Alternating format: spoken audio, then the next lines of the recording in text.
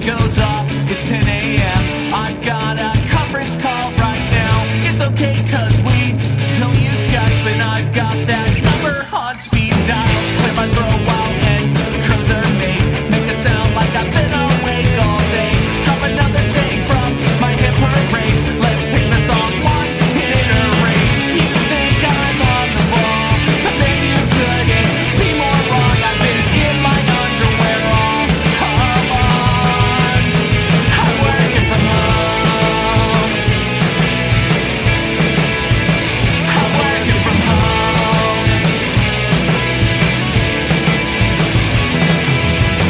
I'm eating Cheerios while I'm voting everything on Hacker News. Drop my profile pic and don't even think about touching my inbox until noon. Can't make that call, I'm so heads down. This code ain't gonna write itself. My product owner can't use gifts, so I'm pushing rips of Game of Thrones. I don't know how I got this job, but apparently they think I'm some sort of programming guy. I'm working from home. I'm working from home.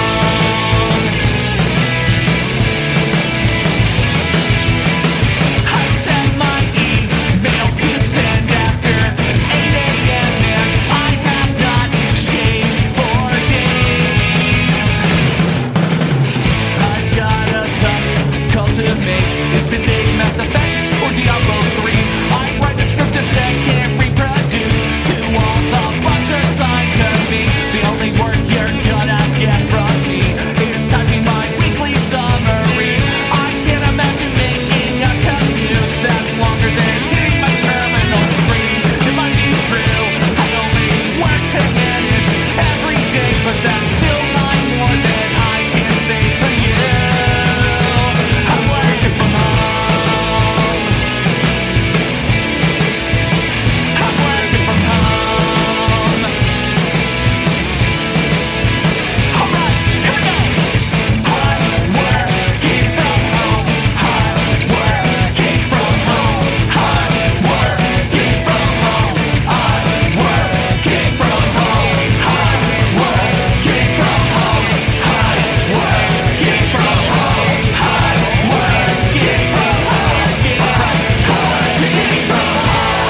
Hello, everyone, and welcome to Import This, podcast for humans. This is episode 13, and today we are joined by Rob Spectre, who is of Twilio fame and one of the best developer advocates that I know of, and previously of Twilio, no longer at Twilio. Correct, Rob?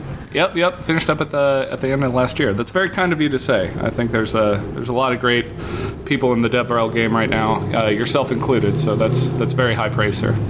Thank you very much, and it's great to have you on the show. Also, the intro music that you just heard was one of I don't know if it was one of your bands or your only band, but it was Rob's music. So thanks for performing that for us. Oh well, it was easy. all I had to do was press play. So that was the Adventure Capitalists. That's your primary band, I assume? Yeah. That's the only band I'm in. We're a stage agnostic punk band based here in Brooklyn, New York, trying to bring very loud music to startup people. I had the extreme pleasure of seeing you play at PyCon EU in Warsaw. Yeah, that's actually what started the whole thing, man. Really? I came back from PyCon EU after the Olas graciously invited me to play a few acoustic songs. The Olas. Yeah, and my co-founder in the band, James Dennis, yes, heard it, and he was like, who's also been a guest on the show as well. Yeah. He was like, dude, we got to start a band. And I'm like, oh, okay. And we did, and it sounds pretty. It sounds way better than we have any business sounding. That's awesome. Sure. Yeah. You guys do all your own recording? Yeah. We're actually in the studio right now. We're going to be dropping a record this spring. I just heard some of the rough mixes yesterday, and it is sounding huge. It sounded really big. Yeah. Are you doing CD Baby for your distribution? No, we use DistroKid, PUD's thing. I'm not familiar with that. It's pretty rad. So it's like... I do CD Baby, and then they just like propagate to every single store available, including Spotify and Tidal and all that stuff. Yeah, totally. So DistroKid is like the same thing, only it's way less expensive and it's way faster. So if you hit publish, it'll be in all the stores in like 2 days. Like, it's ridiculously fast. Wow, I'm gonna have to check that out. DistroKid. Yeah, and it's like $80 to do it on CD Baby, I think. Yeah, and I think it's like $60 on DistroKid, and you upload as much as you want all year. So it's like just a yearly subscription, and you just so you can upload. do multiple albums and multiple singles and stuff like that. Yeah, I mean, if you're particularly prodigious, we're not, but there are bands out there that are, and they can definitely leverage that. That sounds like a great thing. I'm gonna give that a look at. And what I really want to do is be able to get my stuff in this different stores, but have it be free. I can't do that with CD Baby. I'd like to be in the iTunes store, but cost nothing. That's my goal. Gotcha. I think DistroKid does allow for that. And the thing I really like about DistroKid is they're the only service that I know of that give you daily stats on streaming services like Spotify and stuff like that. So you'll get your daily stats on how many people. I have absolutely no insight whatsoever. I think on CD Baby. Very true. Anyway, but CD Baby's a great service. I highly recommend them. They are great. They are good. They're a good company, and they're founded by a really great guy who I think is also a New York person. Oh, really? Right? Oh, cool. Maybe he's not. I don't know. But you're from New York. Yeah. I'm here in Brooklyn. That's kind of like your jam, right? Oh man, it's the greatest city in the world. I mean, greatest city in the world. I can't imagine living anywhere else. You find the tech scene rewarding there? I like it a lot better than the West Coast, I have to say. I lived in San Francisco for 3 years, and I think New York is a far more fulfilling place to be a programmer because of the diversity of the interests of everybody that's here.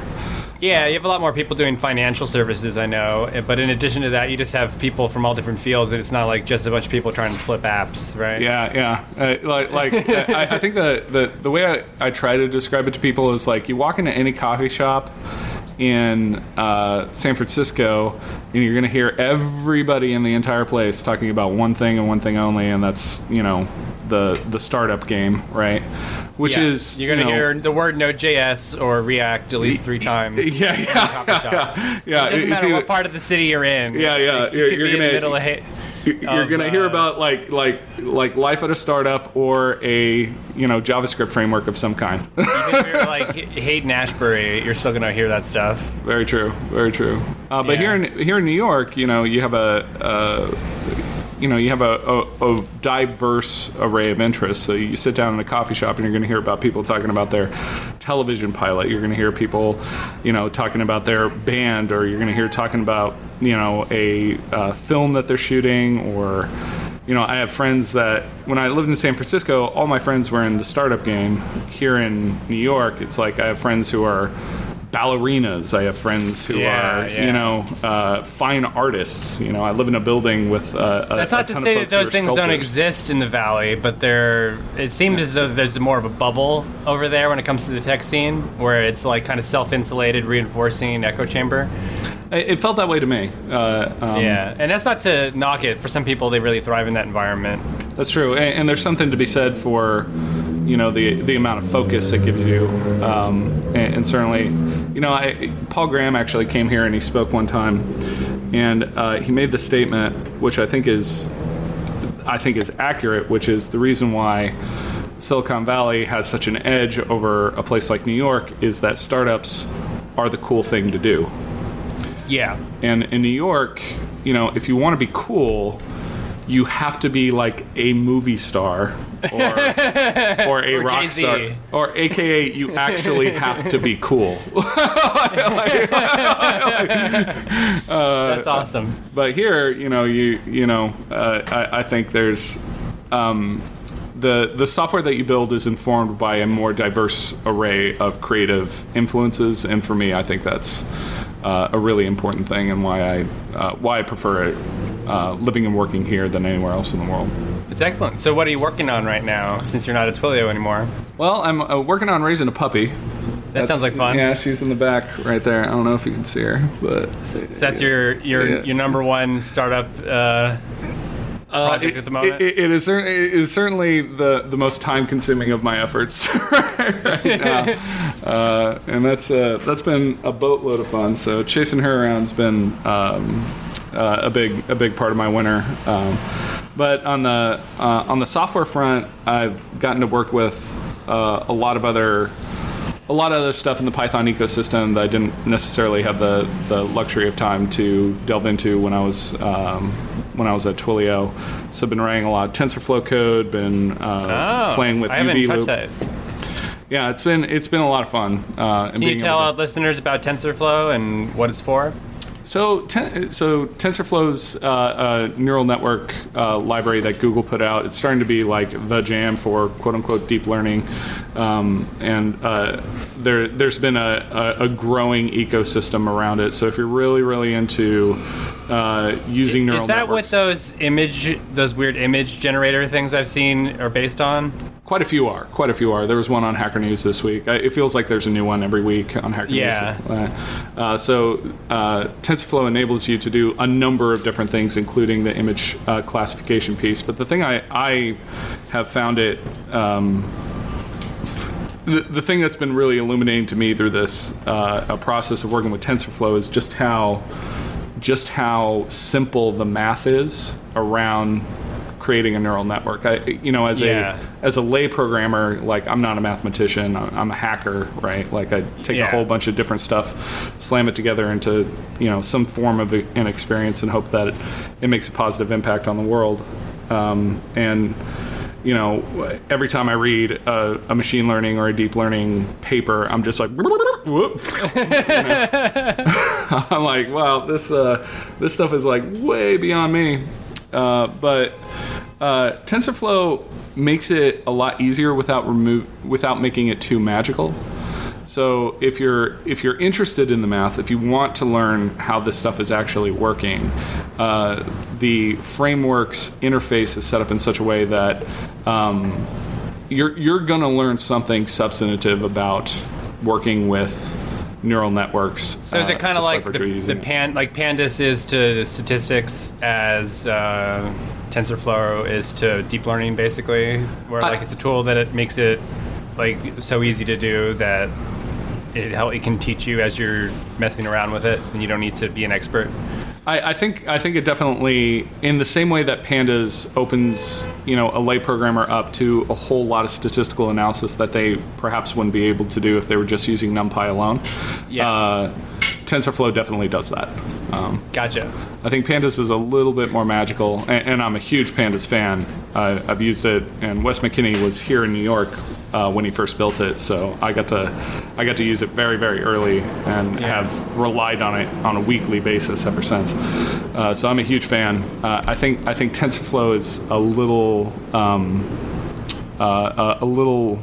more granular in the exposure that the implementing engineer has to the underlying mathematics, which is really neat.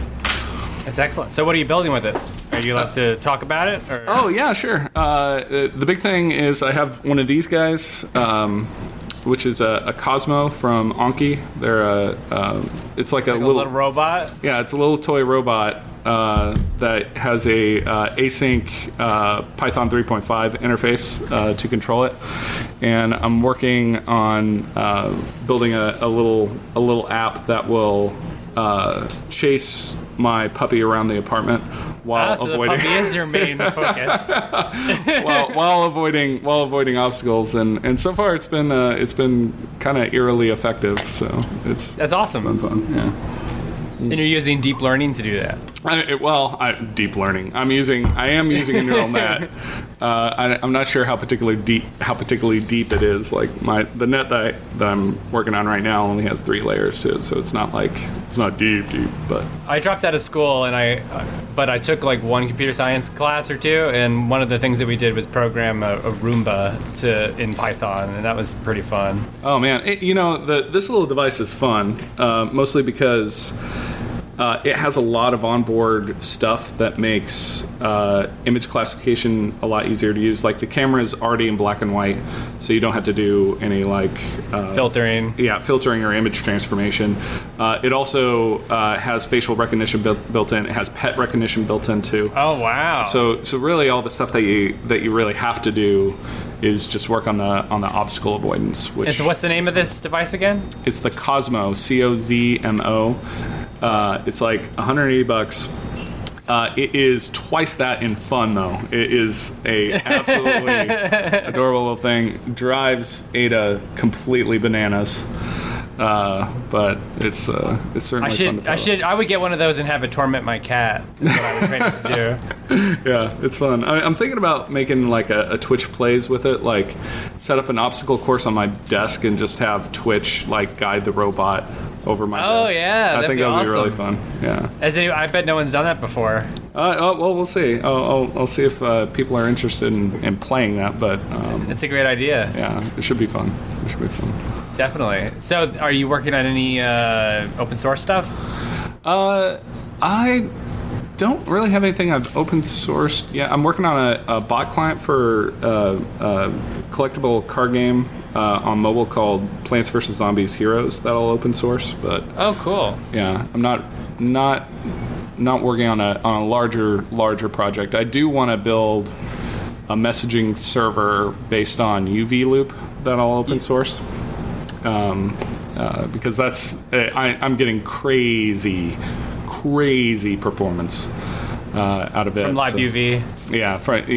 So UV Loop is it's the core of V8, right? Yeah, it's the core of Node.js, and you can take that event loop and with a single line replace the async IO event loop in Python 3.5. And then just use all the standard syntax still for async IO. Yeah, and you get the whole wealth of the entire Python ecosystem available to you. It's just running at blazingly ridiculous speeds. So that's fantastic. I'll have to check it out. On the last episode with Yarko, which it is published today, we were talking about Curio, and it boasts, it's pure Python, and it boasts G-event speeds, which is quite impressive. What? The LibUV should blow that out of the water. So holy jeez. There's a lot of stuff going on in async Python right now. I think now that we have, a stable, accepted interface for what this should look like inside Python, we're seeing just a crazy amount of radical development going on in this space, and I think. So is your thing going to be like a one-liner to replace the event loop in Python with LibUV, or does that not exist right now?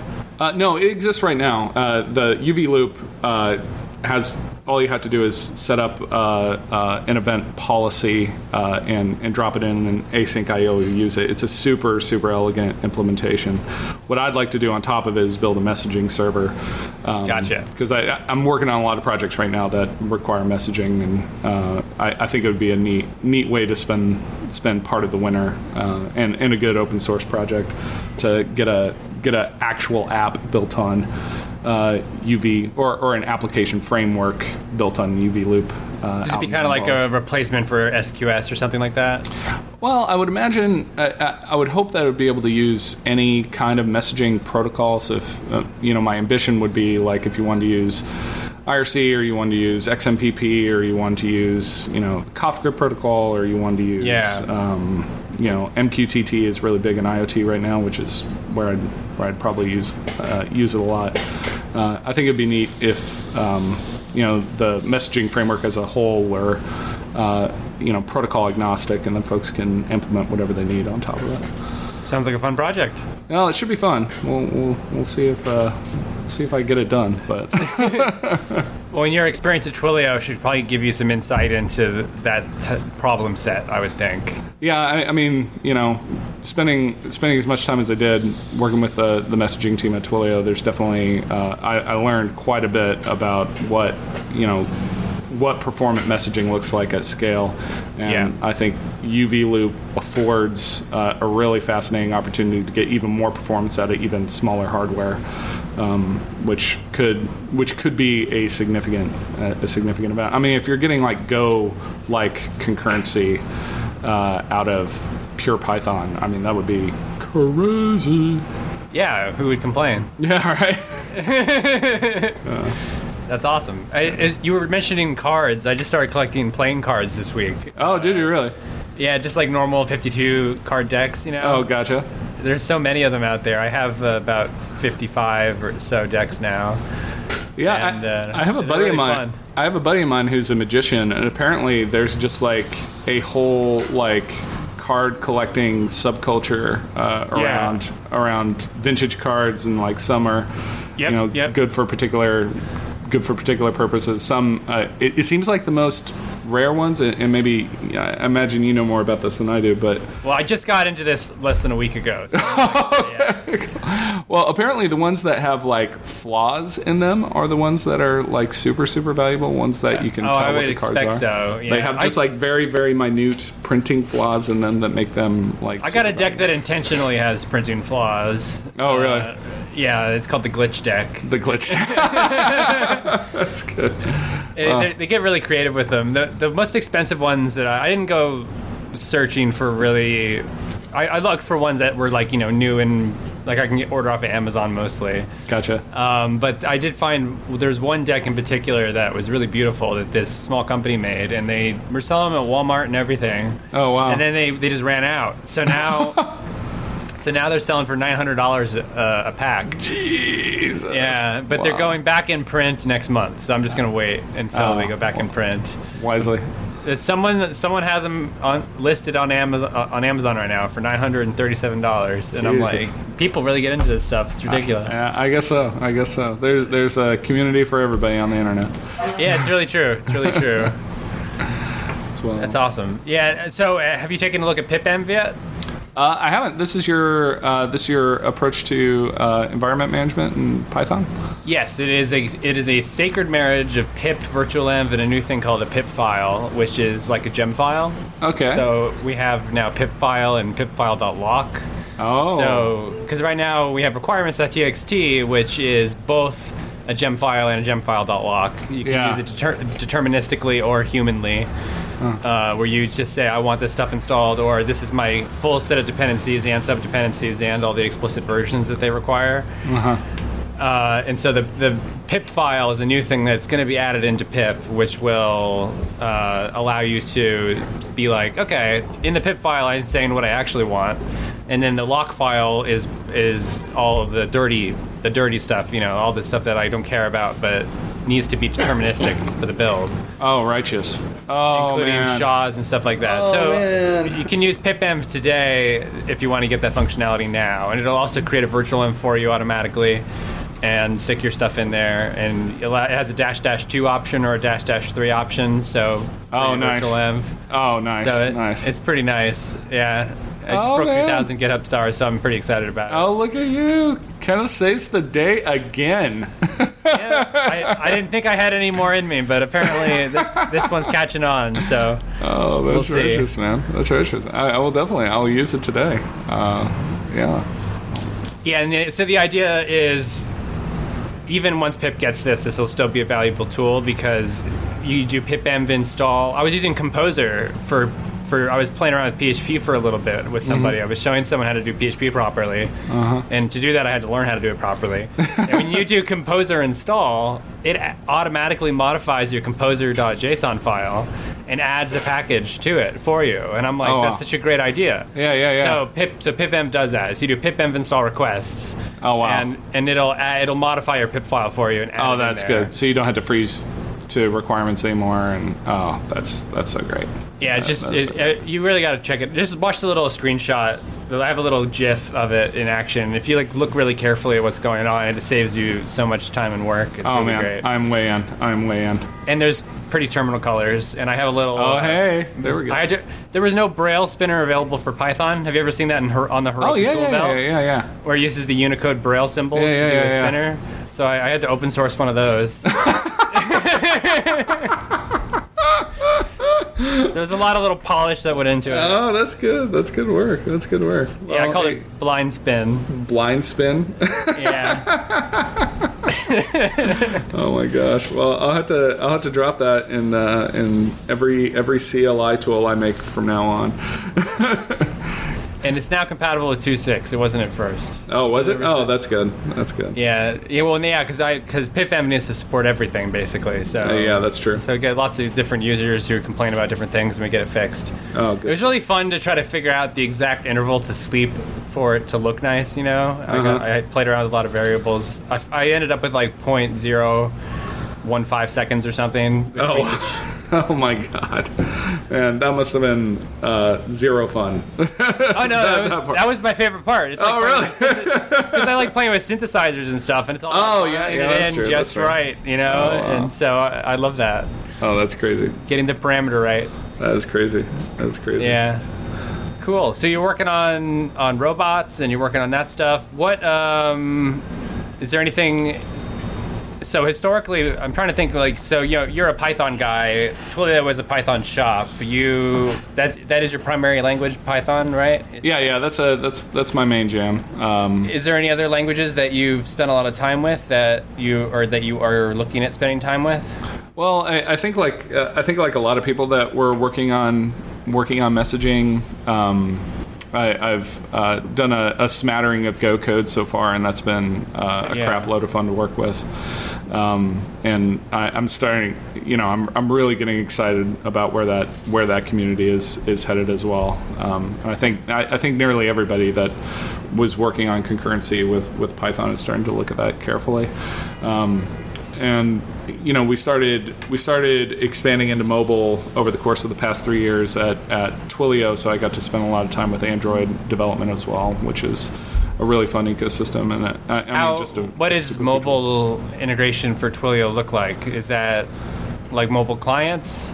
Yeah, so there are a few products that are mobile only that Twilio also offers, like video support. So if you want to have video chat, like the Hangouts experience that we have right now, if you want to have that inside your mobile app, you can do that with Twilio Video. There's a programmable chat product. I had no idea. Yeah, it's pretty wild, and they're all reaching a level of robustness that's pretty crazy. So if you're looking to have any kind of real-time communication inside your mobile app, the ambition, at least for those products, is to make it as easy as Twilio made it for SMS and for making phone calls. That's a good pivot. I like that. Well, it's every developer was asking for it, so that's usually what drives us to do anything. That's awesome. Yeah. Have you played around with Rust at all?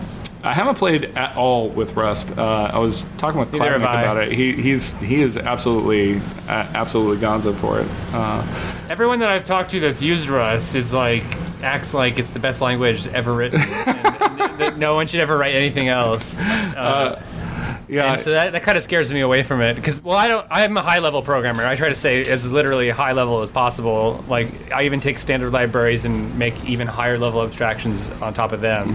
Yeah. So I don't think Rust is a language for me because it's very low-level. But if you are a low-level programmer, it seems like it would be inappropriate to write something in C when Rust is available if you're starting from scratch today. It's kind of the gist I'm getting from Rust programmers. It would seem that way. It seems like a lot of embedded folks are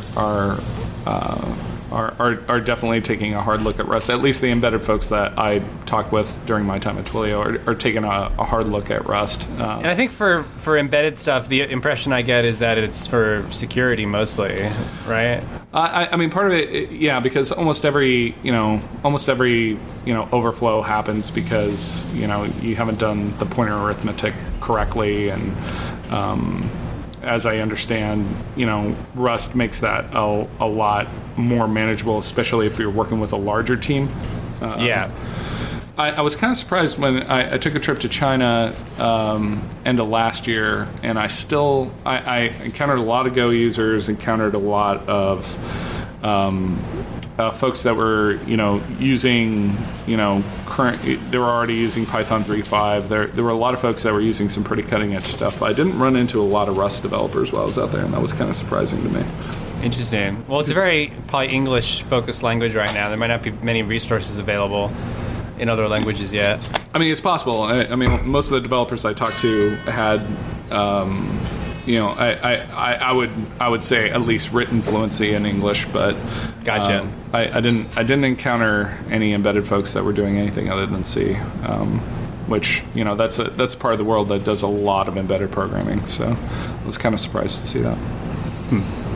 Well, do you want to get to the fun part of the podcast? Oh, let's do it. All right. Fun time. So, I was on a podcast recently, and they asked me this question, and I've been doing it to all my guests ever since because I love it. They asked me my top 5, and it included books, movies, albums, TV shows, stuff like that. And they made me answer it for each category, but I just kind of clump it all into one top 5. Oh, that's awesome. The high fidelity question, that's crazy. I was just talking about that movie last night. Exactly. Well, and the book, which I think the book is really good too. I didn't know there was a book. Oh yeah, Nick Hornby. Oh man, he is so good. Especially if you love like music and being critical about music, like all his books are fantastic. They're basically written for a guy, a guy like me who, loves really obscure records and likes to pretend that, he has better taste than other people, but he really doesn't. I really love the movie because I love John Cusack. I think he's fantastic. I fell in love with him when watching that movie. That's kind of the movie that sells him for me. Oh, most stuff. Oh, well, and Jack Black's character, I feel, is just like every record store friend I've ever had. Like he captures that personality like absolutely perfectly. I'm gonna have to watch that soon. I forgot about that movie. Oh my gosh. So what? Let's start with all-time favorite albums. What are your all-time favorite albums? Top 5 records. Number 1 is easy. That's "Rocket to Russia" by the Ramones. Okay. That was the first punk record I ever got my hands on. I was more of an Offspring guy. Hey, there's no fault in that. I mean, they were all the punk I needed. Yeah. I grew up in Kansas. You grew up in Virginia. Like, it's not like you're running. Well, I was in Minnesota at the time. Oh, okay. You don't have an excuse then. The Ramones were in Minnesota like all the time. Oh, were they really? Oh yeah. Well, not at the time. I don't know. I was in like 7th or 8th grade when I got into that stuff, and I was discovering older albums. Yeah, so I got into like Green Day and really got into the Offspring, and I think that was mostly it when it came to punk rock. And there was another band that I really did enjoy a few of their songs. They sounded like a lot like the Offspring, and they were also pretty popular, but I can't remember their name. It wasn't the Ramones. It was the Somethings. Do you know who I'm talking about? I know there's literally like 1,000 of those. There are quite a few, but that would sound like the Offspring that started with the. I think it started with the.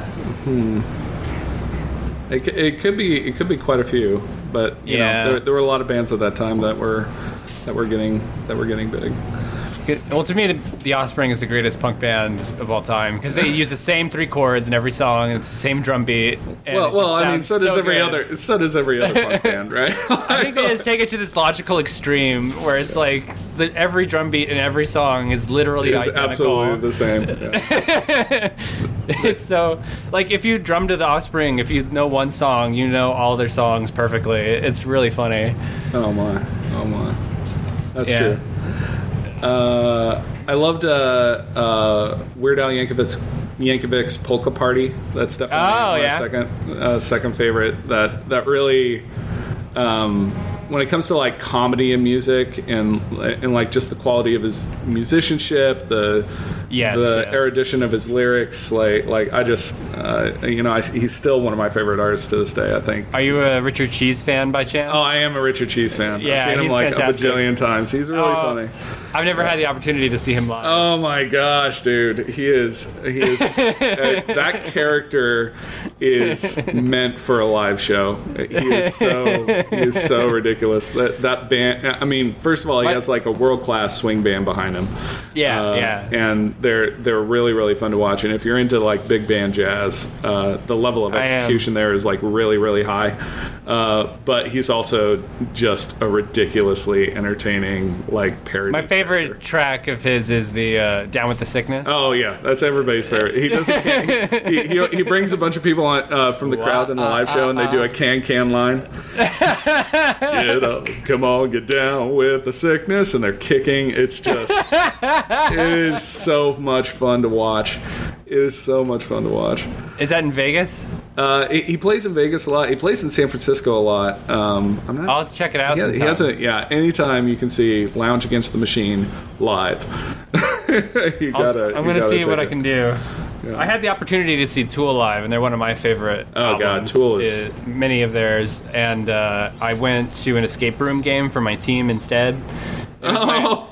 And I was like, Tool is playing tonight. This would be my first Tool concert, and it's like right across the street. I have the opportunity to do that or do the team building exercise, and I chose the team building exercise. Wow. And I made the wrong decision. Hey, man. Well, those opportunities, especially when you're working remote, are tough to turn down, but... They are. But God... But I didn't really like the room escape game very much, because it was all very puzzle-based, where I thought it was more like physical, where it was like, you like have to find a key or something, but it was more like do math and stuff like that. The one that I was in. Oh my. So, yeah. Anyway, you can proceed with your list. Let me see. Number 3 is Milo Goes to College by the Descendants, which I've never heard of them. They're a very influential, important like early pop punk band, and they had a lot of the lead singer Milo is a dork.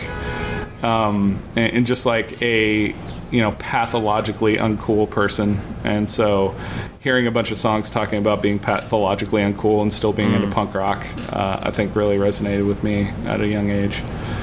Did your dog just turn on your light? My dog is actually ringing the bell to go to the bathroom, so I think we may have to. I think we may have to finish this top 5 list and hit pause if that's okay. That's totally fine. I can take her out. It'll take about 15 minutes to do it if that's okay. I'm sorry. Well, if you want, we can just. Can you go for 3 more minutes and we can just wrap the whole show up? Yeah. Sure. Let's do that. So where are we at? Number 4 is R.E.M's "Automatic for the People," which is one of the very first records I ever bought, and as a singer that's not particularly good and didn't have the good fortune of like the genetics of a good voice, I loved hearing a really deep band that ended up being really huge with a singer that really couldn't sing at all. Yeah. There was a lot on that record that remains resonant today. And there are a lot of their records that I really adored, but that one was the one that I think really, really sunk me on that band. And the last one is probably the most influential to me as a current musician, which is NoFX's Punk and Drublick.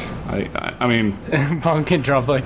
Yeah, I think like Fat Mike's voice is totally the closest to what I try to aspire to be as a singer and as a front person, and to have songs that are deeply personal next to songs that are deeply political.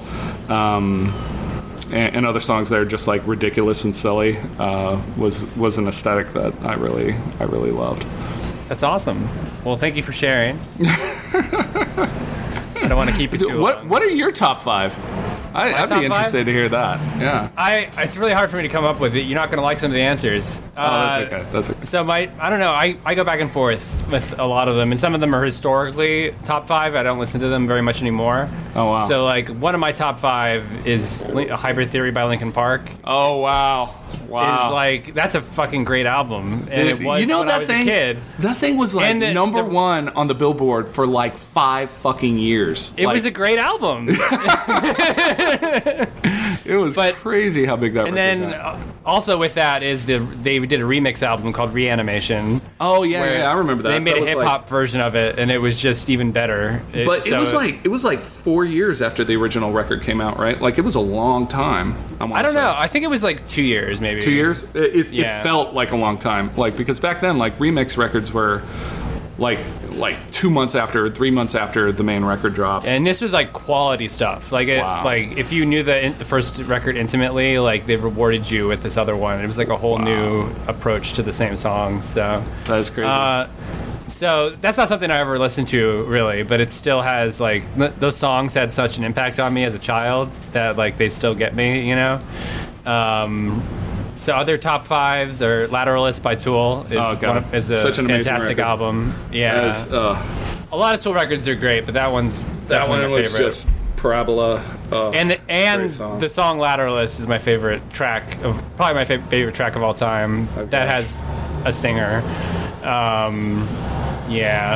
Other ones, I really like Kanye a lot. I love Kanye. I hear that. Which is the one that I thought you wouldn't like. So he did I always confuse the name. I think it's My Dark, Beautiful, Twisted Fantasy.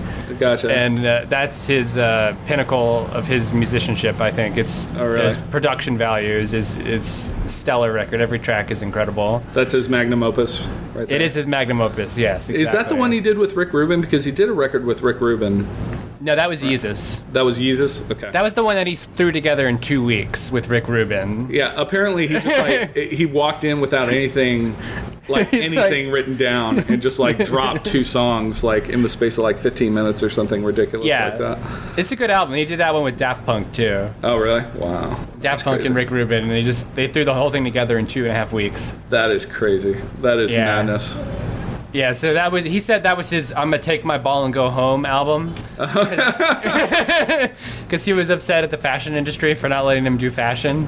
Oh, really? So he's just like, fine, I'll make whatever music I want. And so he just like threw it together.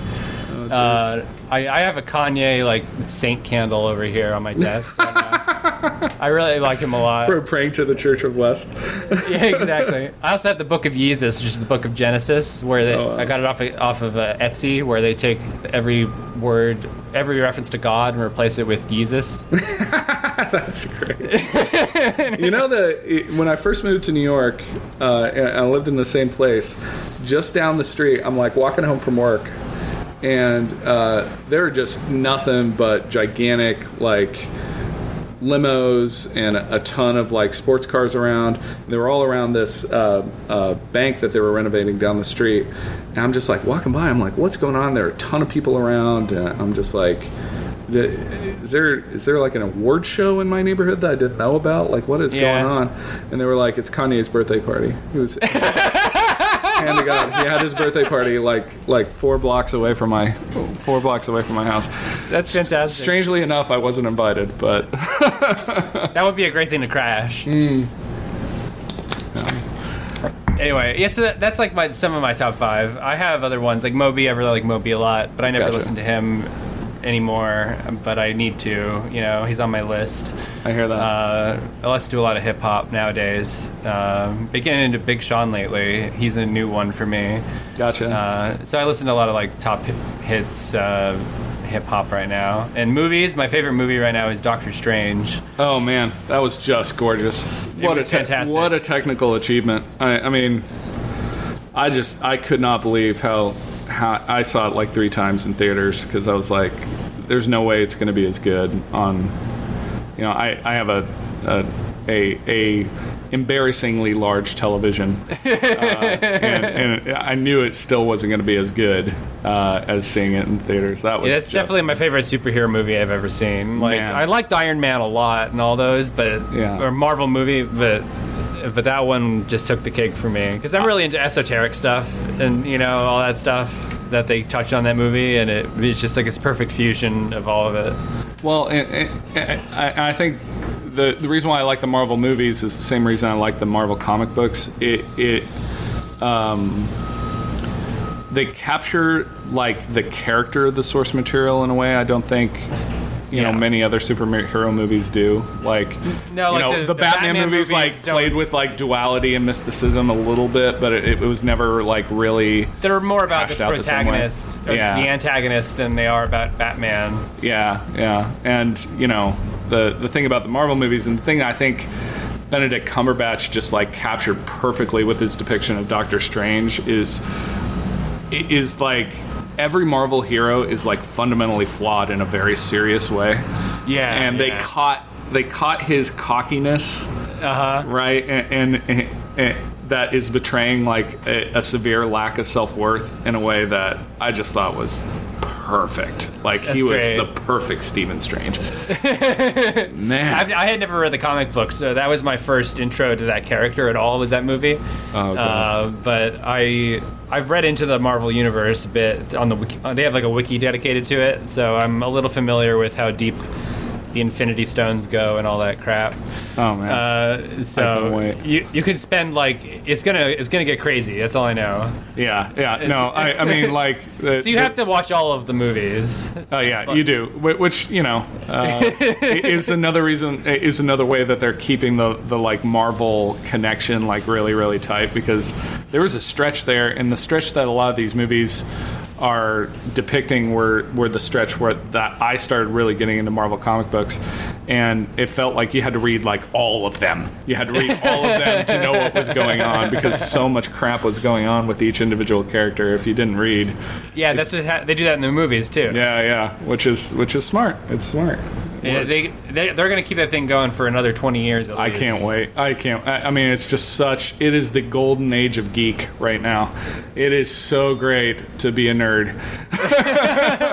Yeah, and we're finally making money, and it's a cool thing to do in San Francisco. Yeah. It's great. Yeah. All right. Well, thank you so much for coming on the show, Rob. It was great to have you. Hey, man, it's great to see you. I hope you'll let me know when you're up in New York. Would love to catch up and grab you a beer. Definitely. I'll have to swing by the meetup there sometime soon. Oh, dude, you got to do it. Got to do it. I'll see what I can do. I can drive up there. It's only like 5-hour drive. So. Yeah, it's not very far. You got to get up here. We'll go see a show. It's interesting to drive in the city. I always have an adventure doing that, because I'm used to driving in my little town of 30,000 people. Well, and I've only driven into the city once, and it was an adventure. I'll just say that. Yeah, And parking was an adventure. I'm amazed at those parking structures that they have. It's just like, because all the buildings have these like entire parking lots underneath them, and they're like these little tiny narrow corridors. Yeah, and it's like cars are squeezed so close together. I was very impressed. You find out how much you really know your car, like how wide it is, how tall it is. You find out that. Yeah, really, my really wife fast. would never ever be able to drive in New York City. She would kill 3 people in an hour. It'd be great. Anyway, all right, thanks for coming on the show, and thanks to all the listeners. We'll have another episode up pretty soon. And again, that was Rob's music at the beginning. So thanks. You can check out his band. Where can we learn more about your band? Is it on SoundCloud? You can go. It's on SoundCloud. It's on Spotify. It's on. Well, I guess What CD is shut down now, but anywhere you can buy or steal great music, AdCap is definitely there, and you can find us at our website at adcap.biz. The biz stands for serious business. Serious business. That's fantastic. You should have gone with like a .net or something like that. Oh, this is a bit less like that's even lower on the chain than .net. I think so. That's great. Yeah. OneDay.com will be there. All right, cool. All right, brother. Thanks a lot. Thanks a lot for the time. We'll see you around. Yep. Take care. And we can hit stop record.